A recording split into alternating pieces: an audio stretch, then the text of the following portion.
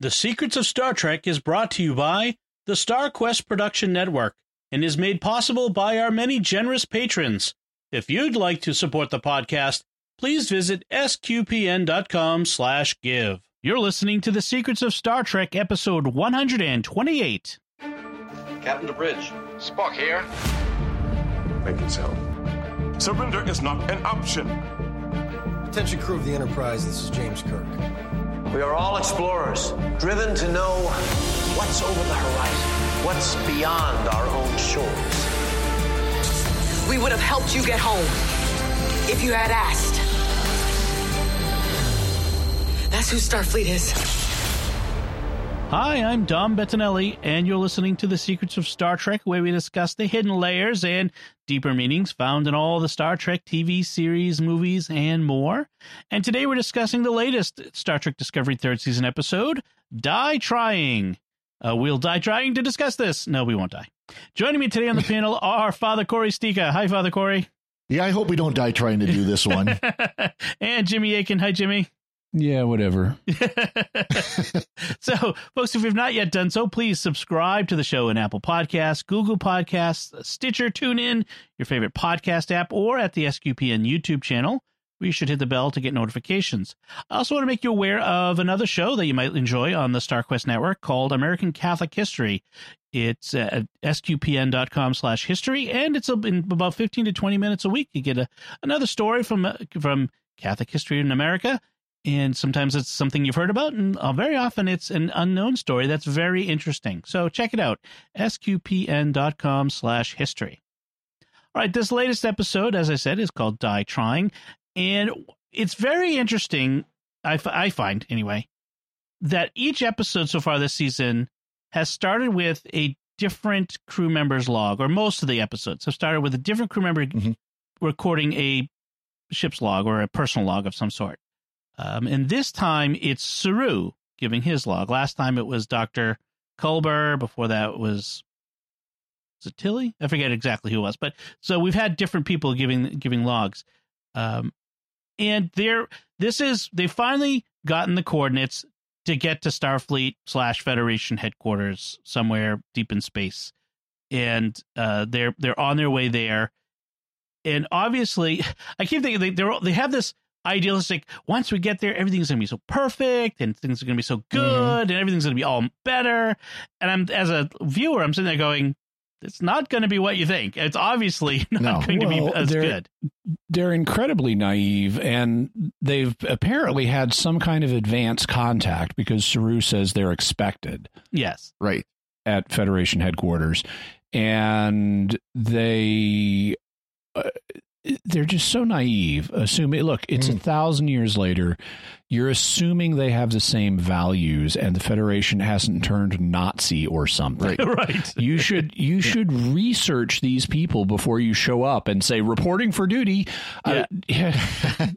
No, find out what you're getting into, because things could have and should have changed a bunch. Right. Well, right. And let's not forget, too, this whole idea of, at the end of season 2, they basically wiped the memory banks of anything other than Discovery was destroyed in the battle.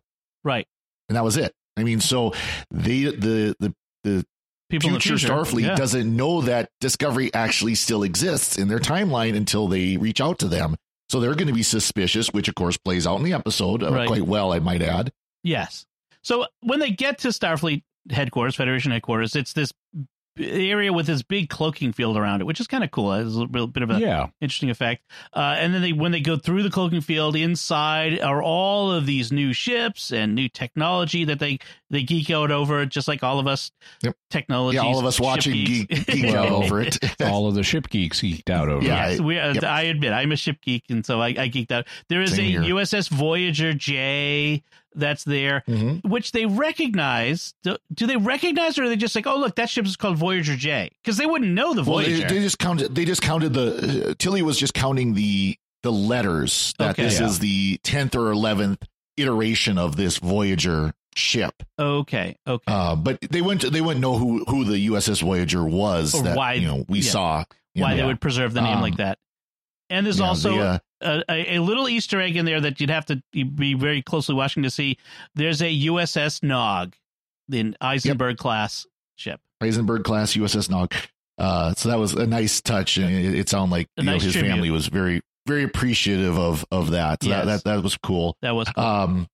I like there's a new USS Constitution that's 2,000 people. So it's like twice the size of a Galaxy class. Of course, Tilly wouldn't know what a Galaxy class is, but all the fans are going, okay. Yeah. They're saying this is bigger than the D Enterprise. That's right. I mean, by comparison, Discovery has I think its normal complement was 160, and they have 80 people on it right now, or something along those lines. So, massive ship comparatively. So they get there. The first little bit of concern is when they're told, no, we're taking over control. Okay, so right, they guide them in by remote control, and then they have Burnham and Saru and Adira transport over. And I like how the transporter effect is now just flash and they're there. Yes. It's the transporter cycle is much shorter than we've seen it before. Right. Yeah. It's so we get this glimpse of the technology. There's lots of nanotech, smart material stuff. Did you notice on that display, that central display they have as they beamed over, there was a reference to the Kazon in that? Yes. Did you see that? There's also a reference to the Founder's original homeworld and several other references to distant places. Yes. So evidently we know where the Founders are now. No, their original homeworld. Oh, the original. Okay. So and then this Admiral shows up. Oded Ferrer plays the Admiral. I've enjoyed him in a lot of different things. He's a really good actor. And he plays this really, really well. He's not a villain so much, but he's you could tell he is not a friend to these guys, and he is an admiral who's beset with problems, and here's a new one laid at his doorstep that I have to deal with. He's suspicious of what's going on here. Where did this ship come from? How did it get here? Is this really, of course, there's a whole plot line of the temporal war. Yes. Are these actually temporal agents from the past coming forward, which they specifically mention? Well, and he points out technically your appearance here is a crime. Right. Because we're not supposed to have time travel anymore, and you just kind of time traveled. Right.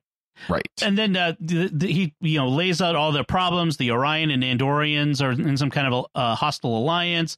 We have these sick refugees, and this is when Burnham's like, "We can help. We'll find a cure for the refugees." And he's kind of amused at this offer of help from this. It's like if a ship showed up in 2020 from the 1520. And they're like, we can solve your problems. Like, sure, that's great. Yeah, Thank you. We'll sail over to Japan and talk to them about trade. Right. Yeah, that's going to work well. So the refugees are called the Keeley, and they are basically gray aliens. I mean, their body form is gray alien, although their coloration is a little different.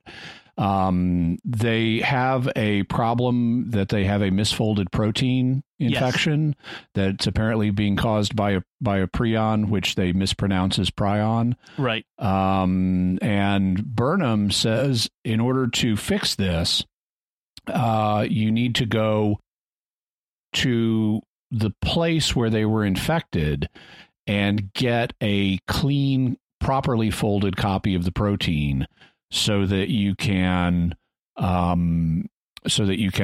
figure out the antidote. And I'm kind of guess a little bit going along with this, but not a whole lot. Why don't you?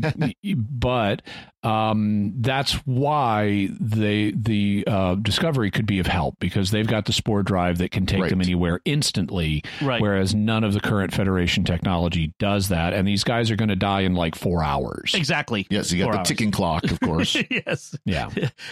So we get a little information. We find out that there are 38 member worlds left in the Federation that they're aware of, down from over 350 at the peak.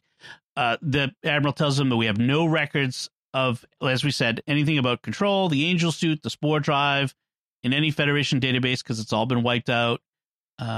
He tells them, I cannot risk trusting you with anything without evidence of who you are, even at the same time as he acknowledges that they are owed a debt that can never be repaid. He's like, what you've done, as you say, is you've saved all life in the universe. On the other hand, I can't afford to trust you until I have evidence that you are who you say you are. And that's smart. He's being very smart there. No, that's completely plausible within the situation that the Federation finds itself right now. And and this again, it's this could all be a trick. This could all be just complete Trojan horse to get into their trust, and then Trojan horse. And so it shows him to be a very intelligent officer, that he's going to say, I'm not going to trust you until you prove that you're worthy of trust. Now, of course, that sets up now we have to do this episode to prove that we're worthy of trust. Right. It's clearly the setup for the episode. And then they're told and to complicate things more, he sends over holographic interrogators to interrogate the Discovery crew and find out, their backstories and observe their operations. And there's the threat of, we're going to break up this crew and reassign you to other places, after presumably some kind of 31st century orientation. Right. Yeah. But so the crew is like, wait, but we're military officers and we thought we'd be with each other together in so much togetherness because we're together now in the future. We thought we'd be together forever, even though we're military officers and should expect to be reassigned to where we're needed. Well, exactly. I'll give them a little slack. I mean, they've all gone from the 22nd century or whatever to the 31st century together. It makes sense that if you're going to split them up, you're going to lose whatever. They're going to be fish out of water. Keep them together, and they're the only ones who know how the spore drive work. I suppose you could train other people, but you could have your holographic dudes go in and figure it out in a day. Perhaps. They do point out they only need Stamets at this point. Yeah. The thing that I just find annoying though is it sets up more togetherness language. Yeah. Which has just become a hackneyed meme on this show at this point. You never heard Kirk talking about togetherness with the crew. Yeah. But you did see it a lot in Voyager, though. That was kind of where a lot of this started. Yeah. Let's be honest, too, though. That's always been the idea of, the crew will never be broken up has always been a trope in Star Trek that, anybody who's ever served in the military or government or even corporations kind of goes, that's not how the real world works. Yeah. It goes back at least to TNG in that sense, where they were all there for 7 seasons, again, because you don't want to get rid of your actors, I suppose. I mean, that's the problem of portraying it. And I can tell you, like in the real military, if Riker as a, second in command, gets offered command 3 times and refuses it 3 times, he's not going to get a 4th time. He's going to get told, okay, bye. And that actually came up. They did an episode on that, where they said that. Yeah. So it did come up. I mean, other shows that feature military things, they end up doing the same sorts of things, like the SEAL team and that sort of stuff. Babylon 5 did it much better. Nobody by the end of that show is in their original position. Absolutely nobody. Right. Yep. Right. Well, yeah. They lost the captain. What's his name? The original Michael guy. O'Brien. Michael O'Brien. Yeah. But I see what you're saying. But the show was set up to handle that kind of thing. There were what J. Michael Straczynski referred to as trapdoors for every character. If you lost the actor, here's what he'd do instead to keep the story moving. And one of them even got the double reverse trapdoor, where Lita Alexander was on the show, then left and came back. Yep. And Talia Winters was her back door. But you look at everybody in the military, the military crew of that station. The doctor is not the same. The security chief is not the same. The second in command is not the same. The captain is not the same. Yep. And it's not simply because the actors left the show. That happened in a few cases. But they also moved in their roles in the career. I mean, Captain Sheridan ends up becoming the president of the broader alliance. Ivanova gets promoted to, work on this other ship. They bring in Captain Lockley. Garibaldi goes into the private sector. He gets replaced by his security underling. The doctor hands off the torch to a new doctor. And there's this shot in not the series finale, but it's close to it, where you have the kind of a passing of the torch scene as one spaceship is leaving Babylon 5, and they look into command and control and see all of the new people and all of the ambassadors' aides who are now taking over as ambassador and so forth. And it's a transition of generations, but it happened piecemeal over the series. Star Trek could do that, and it has never done it. You know, one of the things that seems apparent with the Discovery especially, but in Star Trek in general, over the years, they have moved more and more away from this is a military ship. We're part of a military. Like, it's like they're uncomfortable with Star Trek is a scientific and military force. And that definitely started with Roddenberry. I mean, right. And not so explicitly at the beginning, but very much in TNG, he was moving that direction. And then when like Brandon Braga and all those took over TNG from him, they moved it much further. Right. DS9 kind of moved it back a bit because of the war, but Enterprise was clearly, you know, we're not a military, and Discovery has just taken that to the nth degree where, you know, they wear uniforms and they have ranks, but they act like they're, you know, a corporate ship in space. You know, that's more like a civilian vessel than anything. So the togetherness talk is kind of gets a little overwhelming. I mean, I know we're all in this together in the future because we all went together and that sort of thing, but it can get a little much. I agree with that. A little irritating. Yeah. So at this point, Burnham decides to be Burnham and break the rules to prove that Discovery and its crew should stay together. But to his credit, Saru wants to prove to Starfleet that they're still Starfleet and we will obey orders and be good soldiers. I really like the way that Saru dresses down Burnham privately and says, I thought you would have learned this lesson. You're talking about getting your hands on this stuff. It's like, we're not going to make our first mission breaking orders here. Right. We'll do what we need to do by going through proper channels. Yes. I also like that Burnham starts talking back to the Admiral before that, and he basically says, stand down.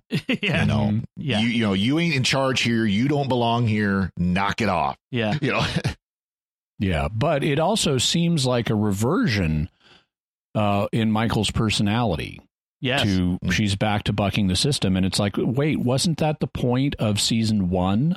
Right. Of we don't do this, and you've grown by the end of season 1, and it's like someone hit the reset button and rebooted her personality. And I think the idea is that 1 year alone with, you know, Booker and also then by herself, sort of, she kind of lost the sense of I'm part of Starfleet, that idea, and she learned to do what it takes to get by. I can see that, but yeah, like I was waiting for Saru to go Battle of the Binary Stars. You know, that would be twisting the knife. Yeah, that didn't work out too well. Let's not do that again.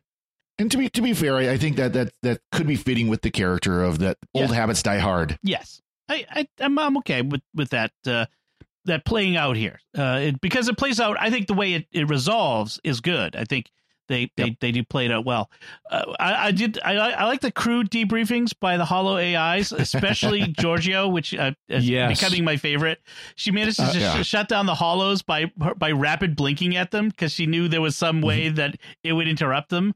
It was great. Yeah, and she says you blink at their harmonic frequency and it disrupts them, and there's no way a human could blink at that rate. Yeah, right. Yeah. But it's so fun that I'll give it to him anyway. And she then, once she circumvents their holographic interrogators, she's got this guy who's there wearing glasses just because he likes them, he says.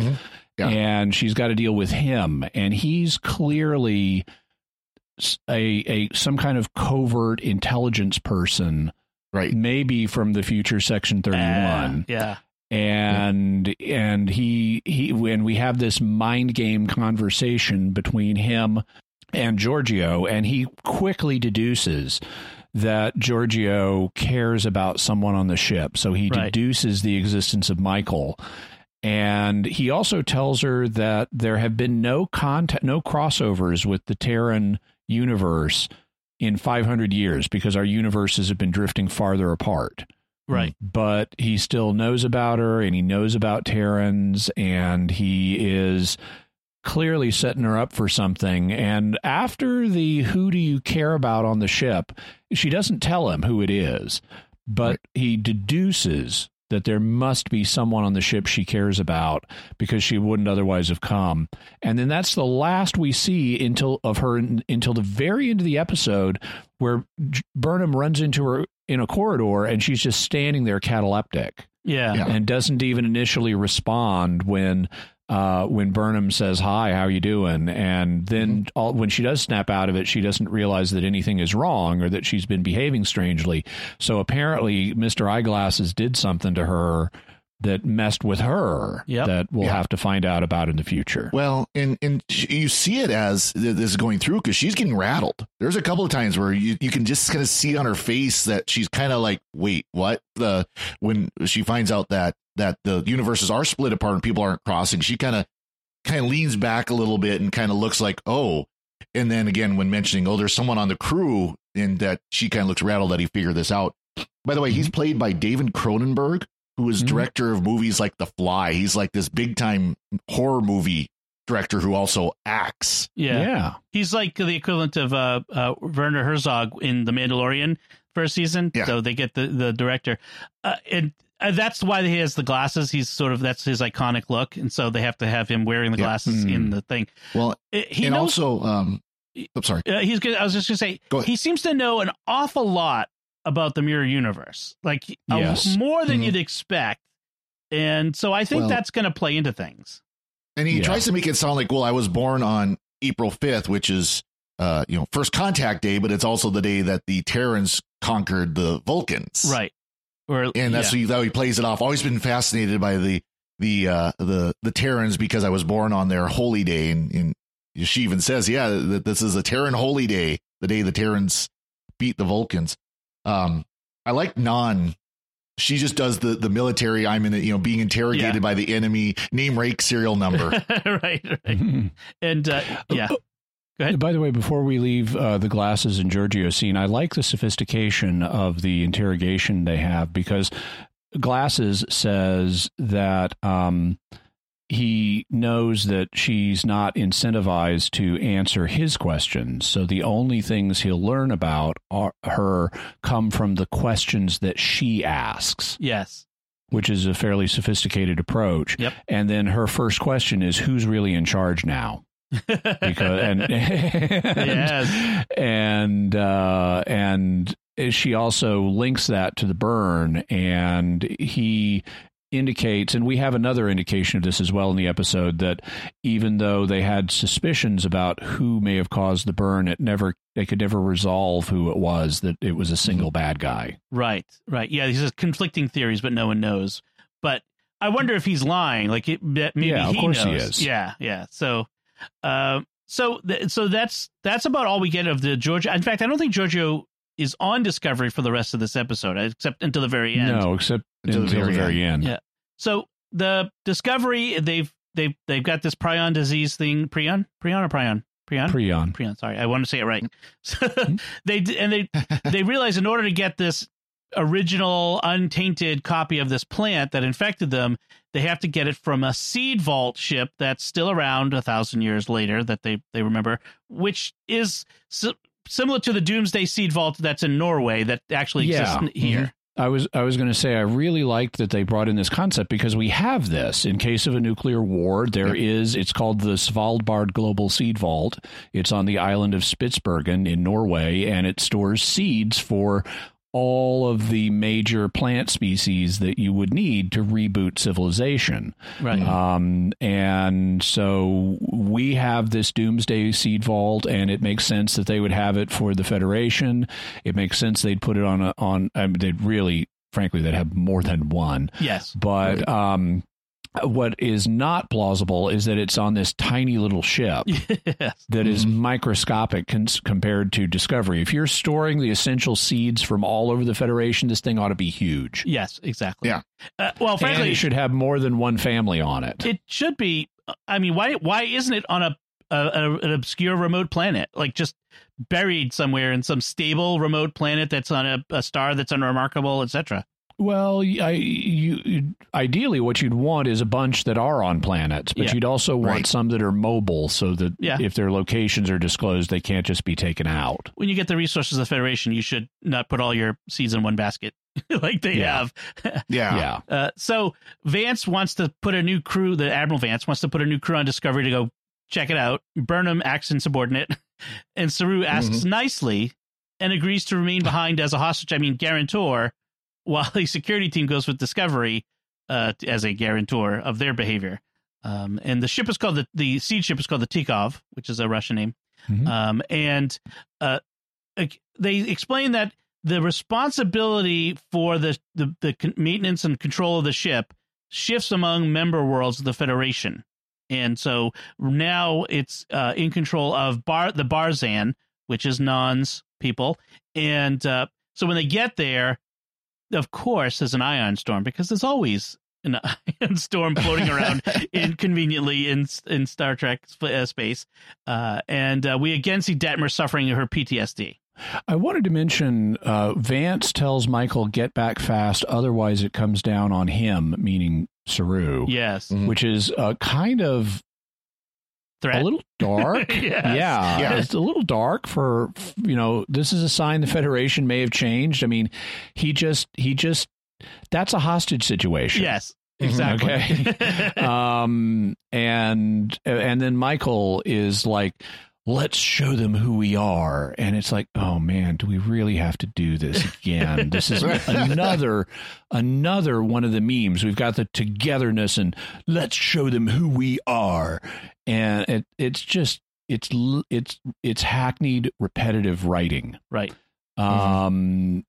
So yeah, thank you. The 23rd century is going to teach the 31st how to be good officers. Right. But it does give us a nice moment where, because Saru has stayed behind, Michael is now in command of the ship, and she gets to say black alert for the first time. She does. Yeah, but she takes command. And she does a good job in command. I got to say, she doesn't do any of the silly things. She's very the things they don't go according to plan, but she manages to take control of the situation as we go. I love the security officer that went with the security lieutenant. Yeah. Where she's like, hopefully this bucket of bolts will hold together type of deal. Yeah. And then as soon as they get out of the spore jump, she's just like stunned. Yes. Like, whoa, what was that? the 23rd century can still teach the 31st century something about spore drive technology. So it's amazing that no one ever discovered it in the intervening 1,000 years or whatever. Centuries. Yeah. It's getting interesting. So, well, the only two ships that had it ended badly. So right. Yeah. So Non, Culber, and Burnham beam over to the seed ship. There's radiation on board, of course, and there's the plants have gone crazy growing. They shouldn't be all growing, but they are. And somebody's in a cloak on board, so that's we get clearly. They find a hologram of the family that's supposed to be on the ship running things, and the mother in the hologram is humming the same lullaby that Adira was playing on the cello in the previous episode, which Burnham notes. Yeah, and Burnham notes it and later asks about it. It's like it's something really suspicious that the 31st century would have popular music that people know. and she's like grilling at the end of the episode. She's grilling this person at Federation headquarters, and the person is like, I don't know where that tune came from. It's just something everybody knows. I know a version of it. It's like Burnham is like, but this must be important. Why do all these people know Yankee Doodle? It's like, come on. In the past 930 years, the stuff is spread. People know things. Yeah. Well, and of course they're trying to make it sound like, well, because all the planets are so much further apart now because of warp drive issues and all this and the other things. There's no way this music that could be hundreds of years old from before the burn spread to all these different planets. So obviously, in a bit of a ham-handed way, they're foreshadowing that this means something, and put that in quotation marks and capital letters. It means something, which we will probably find out soon. So put a pin in that. Like that. Yeah. I do like that since the seed ship is under Barzan control, that Nan gets to ditch her breathing apparatus and Burnham and Culber have to wear them. Yes. And she also gets the actress gets to take the contacts out because it's the home atmosphere. I thought that was kind of a neat effect too, that, that an oxygen atmosphere, which is toxic to Barzan's, causes the color change to her eyes. Yeah. And then switches, and I thought that was kind of a neat effect and explanation. Was it, what did she say? Real air, real me. Yes. And she says real air because for her, that's the real air. So that was a nice bit. So we find out that the family was struck by a disease and killed, all of them. And not by a disease, it was the radiation. Yeah, it's radiation. And so we're told that their bodies, which are in cryo, even though they're dead. Yes. We're told that their bodies have high concentrations of beta particles. Yeah. Okay. Beta particles are electrons and positrons. So you're telling me they are ionized? They have a high concentration of electrons. Ion storm. Yeah. They are in an ion storm. I'm kidding. We're told it was a proton storm. Right. So they were bombarded with protons, and that led to them having extra electrons in their bodies, and that killed them? Think you should read a few more books on how this works. Is Andre Bormanis not available to be science consultant anymore? Like, I thought we had a science consultant in Star Trek.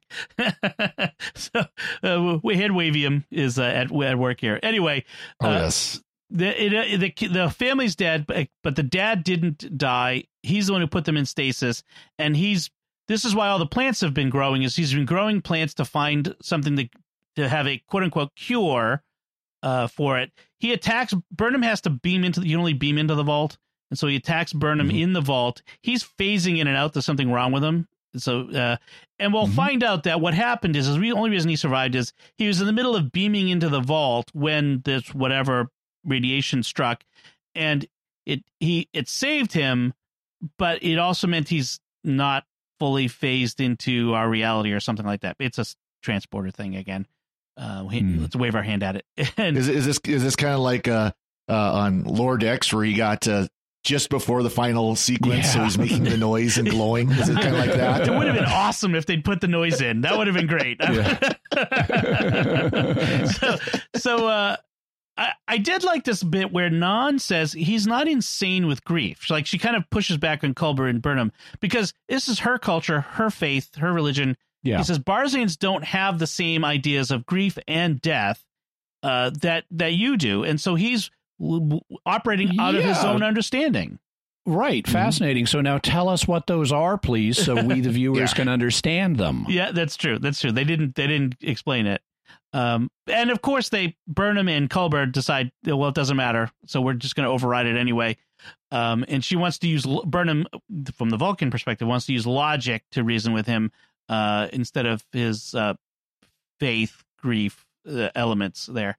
Well, and once again, so previous episode, Culber had pushed Burnham to mediate on behalf of Adira Tal. Yes.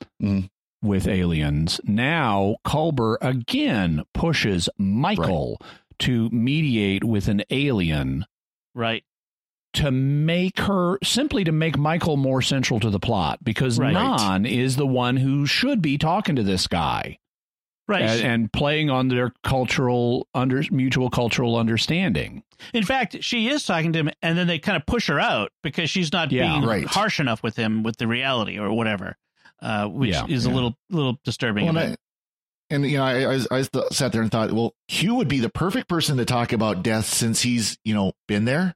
Unless you have a common frame of reference with it. So you have to say that I have to die. And that's what it was. It was a coronal mass ejection from what? A nearby star, by the way? A star. Yeah. I mean, that's where coronal mass ejections come from. Yeah.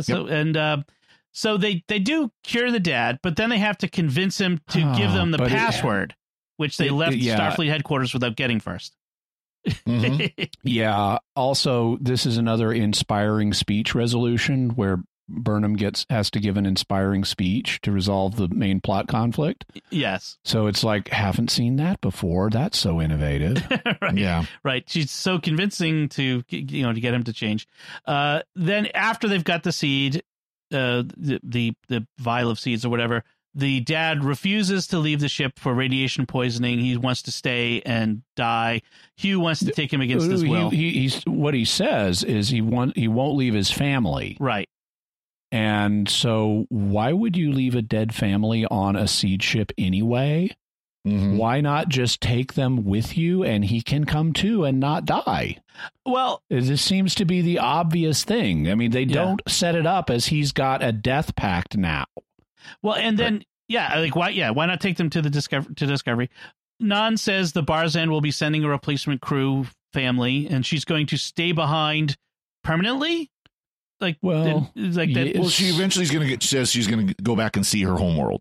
Right. So she's going to finish up the Barzan's watch, and then whoever comes next will replace her. And she's now the woman out of time, back on her homeworld and no longer in Starfleet. I guess it's kind of a and is running a civilization mission critical ship from the 31st century that she has no training in how to operate by herself. Well, with this guy until he dies, but yeah. I mean, at least the ship itself is from the 23rd century, but I'm sure it's had plenty of upgrades in the process. Yeah. Over the 900 years. Oh, I assume it's a different ship. No, they say it is the same ship. It's the Teacob from the 23rd century. That's what that. Well, I assumed it was named the Teacob, but that it was just the 31st century's version of the ship. You would hope, but yeah. What I was disappointed though, I like Nan as a character. I don't want to see her go. Right. Exactly. This seems like a stupid reason to write her out of the show. Yet another character where we get to know much more about the character in the episode where we lose the character. Right. Like, what was her name? The android character who was fascinating. Badiram. Yeah. Well, and this is yet another security chief. This is the third security chief we've lost on this ship. Yeah. What I really hate, though, about it is the final moment that Nan has with Michael, because she tearfully, I mean, she's like misting up, tearfully praises Michael. And is talking about how great Michael is. Michael. Marsha. I mean, this is why Michael comes across as a Mary Sue. Yeah. One of the characteristics of Mary Sue's is they have to be praised. This is a flaw in a lot of contemporary writing, where in order to build up a character for the audience, you have other characters praising them and talking about how great they are and how cool they are and how meaningful they are.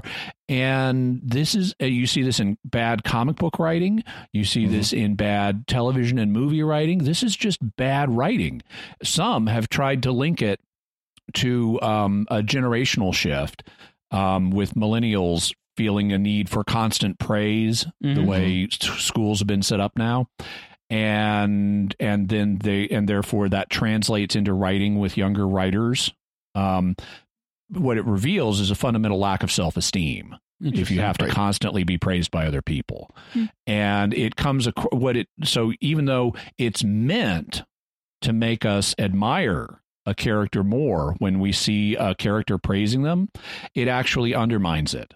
Because it feels like this is being driven by emotional neediness, because people don't talk like this in reality. Yeah. And you would not have seen this speech with any other lead character in a Star Trek series. You would not have seen somebody, one of Kirk's fellow officers, misting up and telling him, how great he is and how he's just the bestest person ever. You wouldn't have seen that with Picard. You wouldn't have seen that with Sisko. You wouldn't have seen that with Archer. You wouldn't have seen that with anybody until now. How about Janeway? Janeway, no. I don't think no. I mean, you could have people who are in emotional relationships that can say, I love you, or I really care about you, or things like that. That's different than, you're just the bestest, most specialist person ever, and you're so meaningful, and we're all together, and we're going to show them who we are. Right, you know, Janeway had someone who left the ship and came back crazy. Yes. So I mean, that's true. It's something different there. Well, you know, and I could have seen it if they had made this speech about, you know, this would have been the place for the togetherness speech, right? You know, about the whole crew discovery, and that would have been more reasonable to say, I'm going to miss the crew, including you and Saru and all these other people. I've only been with you for a short time. But, you know, I felt so together in our togetherness that we've been together in this togetherness, you know, and that would have been much more reasonable than just, oh, look at how wonderful Michael Burnham is. She's like the most perfect, wonderful officer. I wonder if this comes down to the very structure of the show, which is they've decided from the beginning that our viewpoint character is not going to be the captain of the ship. It's going to be an under officer, at one point a traitor to the Federation, all that sort of stuff. And by its very nature, the captain is the central point, the axis upon which the ship turns. He's what keeps it together. It's all that sort of stuff. But because she's not the captain, Saru is, we have to keep building her up in the dialogue in order to remind the audience how central and important she is. I don't think so. You can have stories that are focused on someone who's not the ultimate person in charge. Yeah. Right. You know, in the Kane Mutiny. Right. That's set on the senior officers, but Captain Queeg is not the main character. Well, that's because he's the villain. He's the villain. But where Saru's not the villain, you have to kind of compensate. I'm sorry? But in this case, where Saru isn't the villain, no, but you can have other situations. I was about to name a couple. One of them is, you know, you have stories like, and this isn't exactly it, but like Upstairs, Downstairs, that could be focused on the butler as the main character, even though he's a servant of the upstairs people. We just had a Star Trek series that was based on not the captain. It's called Lower Decks. Right. Yeah. It was a very, very good series based on not the captain. Right. Also, you have Stargate. You know, whoever the team leader is, whether it's Jack O'Neill or the guy who replaced him, he's not in charge. General Hammond is. Yep. And so you can have a series set about people who are not the ultimate commander, who are under somebody, and it can still work as a great series without having to, oh, Jack, you're the bestest person ever. Let's jump in that wormhole again. I guess so. I guess it's the. I guess, sounds weirder than it is. Yeah. I guess it's more of it's not so much that it's inevitable, but I think they set themselves up for it. Like they feel this need to continually build up Burnham, in the face of some unspoken criticism of some sort by a viewer or fan. Like, remember, Burnham is great. Burnham is awesome. Remember, and maybe still responding to the criticism of the first season. Yeah, that's not how you... I think that could be part of it. It could be a response to fan criticism. If to the extent that it is, that's not how you win over skeptical fans. Yeah. No. You don't win me over if I'm skeptical of Burnham's qualities by telling me she's good. Right. You win me over by showing me she's good. That's right. So that's a counterproductive strategy to the extent that's what it is. I think it's also just, though, there's a generation of writers in Hollywood that don't understand writing, and they have this touchy-feely, and they don't understand science fiction, and they have this touchy-feely approach that that tells rather than shows us character virtues, and it results in Mary Sue's like Harry Potter, and Rey from Star Wars, and Michael Burnham on Star Trek. Mm-hmm. Okay. Well, you know, the funny part is just a couple of episodes back, we complimented on how they had changed Michael Burnham's character, how we even talked about at the beginning of this episode, how, you know, like her character went through a major shift and we liked where that character was going. Yeah. And then they throw this in. Right. Well, because they showed us the shift as opposed to just simply informing us. They also told us about it too much, but but they showed it to us. Yeah. Yeah, exactly. So let's move from the bad things they did with Burnham to the bad things that they do with Saru next, which is this. This is, to me, the low point of this episode, and I'll explain why. Back at Starfleet headquarters, Saru gives some nonsense about the time before the Renaissance being the Dark Ages, but Jodo saved humanity by developing the 3-point perspective in art. it's like way to promulgate the old Protestant anti-Catholic canard that anything that happened before the Protestant Reformation was the Dark Ages. Thomas Aquinas, great Thomas art. Aquinas would like to have a discussion. Yeah, I mean, just like in this whole nonsense that the 3-dimensional perspective in art by Giotto gave us changed society to see depth and perspective. I'm like, and give us perspective on other things outside of ourselves. It's just, oh my gosh, this is the worst sort of pseudo historical analysis. It's so bad. And the monks who did scientific study and philosophic research and theological speculation and so on, they did nothing until science. And if I was there, I would want to say, that depth perception thing really changed society. People never noticed that they hadn't had 2 eyes and binocular vision before. But, once they did, after Giotto showed them, guess what they did with it? They used it for better range finding with their cannons, and it brought on a whole new destructive aspect to war. Well, it's just like there was no color in the world until color TV was invented. And then all of a sudden everything was in color. Yeah, it's just, it's the worst kind of historical revisionism. But the whole point is supposed to be that... The silliest point to me, though, is now let us inspire you the same way. To look up at the stars. Oh, man. If I'm Admiral Vance, it's like, wow, are you full of yourself? Well, exactly. But he ate it You're up. from the Dark Ages from my perspective. Yeah. And now you want to inspire us. Yeah, you just barely earned a place in Starfleet at all. Much less now you want to inspire everybody. You have an enormous ego that needs to be deflated pronto. Well, I mean, one thing you could have made the argument in better writing, which is that we come from a different time from before when things fell apart. And so we can help bring back some memory of what the principles and vision of the Federation was like before all of this. I suppose. So you're gonna teach us our principles. Thank you very much. But even that would be better than this silliness about the Dark Ages before the Renaissance and 3-point perspective. I mean, I don't know. What was the writer? It was Sean Cochran who wrote this. What was he thinking? Who let them get away with that? That is just terrible. That's a terrible analogy. I couldn't believe my ears on hearing that. And of course, Vance is like, oh yes, what a great idea. I thought that. Well, I think it was a little cooler than that, towards the idea than that. But I can kind of excuse the historical ignorance thing, because the writers are just historically ignorant, and Saru can be historic. He's not even a human, right? Right. So they can, and they've had a burn, and so there can be a lot of historical ignorance. I can excuse that.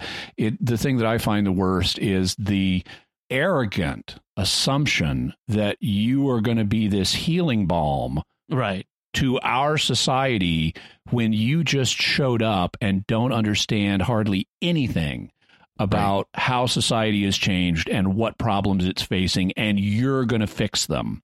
Right. As the big inspirational bright light.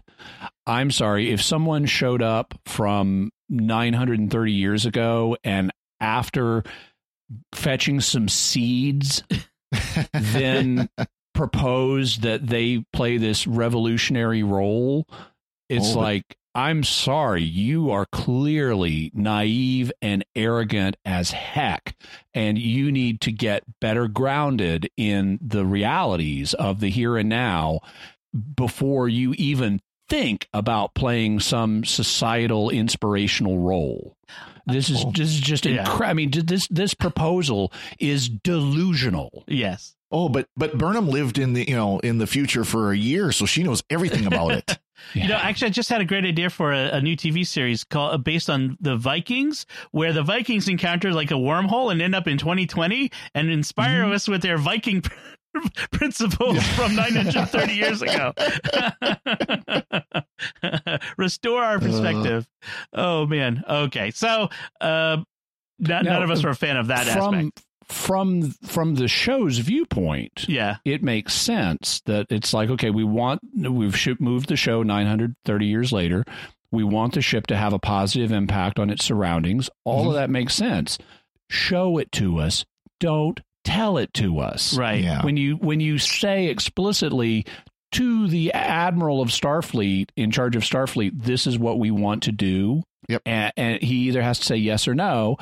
If he says what he should say, which is no, Yeah. the series is in trouble. So he can't give a no. And if he says yes, he looks like an absolute idiot. Right. Mhm. So it's just bad writing again, but based Yeah. on the tell, don't show principle. Again, we all love Star Trek, but this is one of the Oh, yeah. flaws in that Star Trek has picked up over the decades. And this goes back to TNG. This standing on a bridge or the equivalent and giving these inspirational speeches. Picard did it. Sisko did it a little bit. And Janeway certainly did it. And Archer did it. And it's a flaw in the way Star Trek sees itself as this. We are providing inspiration to the viewer instead of just tell a good story. And other shows do it too. Plenty of shows and movies do it too. And it's Jack O'Neill didn't have to give inspirational speeches. He hated doing that. He'd wisecrack instead. it was a lot of fun. I'd rather see Jack O'Neill doing that than this sort of stuff. But I kind of wish they'd kind of too many TV shows. They want to preach at the audience with this speech at the end. Oh, don't get me started on some of the stuff I've been watching in 2020. Brand new 2020 stuff apart from Discovery.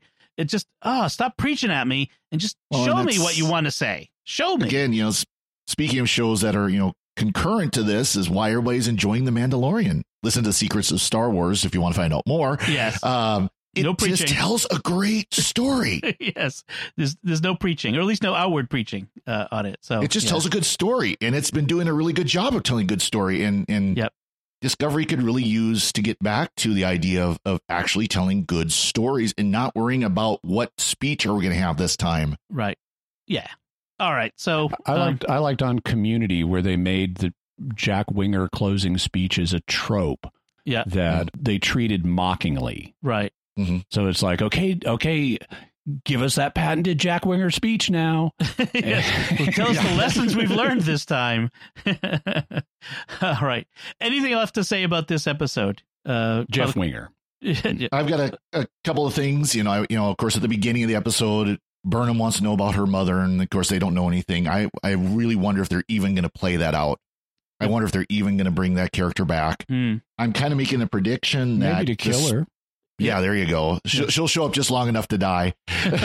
I'm making a prediction that the spear data is going to have what caused the burn. There's going to be something in the spear data that's going to lead them to figure out what the burn was. Okay. And it may not be, this may be kind of a sleight of hand saying, somebody did it. It may not actually be someone. There may be something else. And it might be related to the whole splitting of the two Terran universe and Prime universe. I think that's a clue. I don't. The 500 years split thingy. Yeah. I think that might have caused the burn somehow. Whether it is the Terrans did it somehow or something. But anyway, so just kind of a couple little predictions there. Somebody did it. Yeah, I got a kick out of the medical hologram where it's scanning Burnham, says, "Are you prone to emotional exaggeration?" And of course, everybody goes, "Yes, yes, she is all the time." And then when I saw the seed vault, my first thought was when I was doing IT, there used to have those hard drive storage carousels where they were like, big cabinets, 6-7 foot tall cabinets where there were carousels of hard drives. And that's how they would do backup. Is the thing would spin out, pull out a hard drive, plug it in, do the backup, put it back and spin to the next one. Right. And that's kind of what I thought it looked like was the seed version of that. Also like in Rogue One, the Scarif, the backup drive storage. Yes. Very good. Jimmy, last thoughts? I noticed there's this Lieutenant Nilsson who is a blonde human woman that shows up in this episode, and they seem to be promoting her to bridge crew status or something, even though she hasn't been before. She's but she's apparently, I looked her up and she apparently has been on the show before, but I hadn't really noticed her. But it seems like they're building her up now. She's been on the bridge, and actually she's the original Arium. And then I think there was something like the prosthetics affected her skin or something, but they wanted her on the show. So then after the second Arium died, she was brought on as her replacement. Okay. Oh, okay. Yeah. She attended a funeral and then replaced her as the new Spore Drive Ops officer on the bridge. Okay. Yeah. That's interesting. So they wanted to keep the actress, and now they're kind of giving her more to do. All right, so let's wrap things up there. We want to take a moment to thank our patrons who make it possible for us to create The Secrets of Star Trek, including Mitchell R., Pat S., Al R., not Al Roker, Julia S., and Sean M. Their generous donations at sqpn.com/give make it possible for us to continue The Secrets of Star Trek and all the shows at StarQuest. You can join them by visiting sqpn.com/give. So that's it from us. So what did you think of Die Trying? You can let us know by commenting on the show at sqpn.com/trek or our Facebook page at facebook.com/StarQuestMedia, or send an email to trek@sqpn.com. We'll be back next time when we'll be discussing the next Discovery episode called Scavengers. Until then, Father Corey Stika, thank you for joining me and sharing The Secrets of Star Trek. Thank you, Dom. Jimmy Aiken, thank you as well. Thanks, Dom, and live long and prosper. And once again, I'm Dom Bettinelli. Thank you for listening to The Secrets of Star Trek on StarQuest. And remember, Commander Burnham fell out of the sky with Captain Pike. It was raining Starfleet officers. Bring any snacks, I'm starving.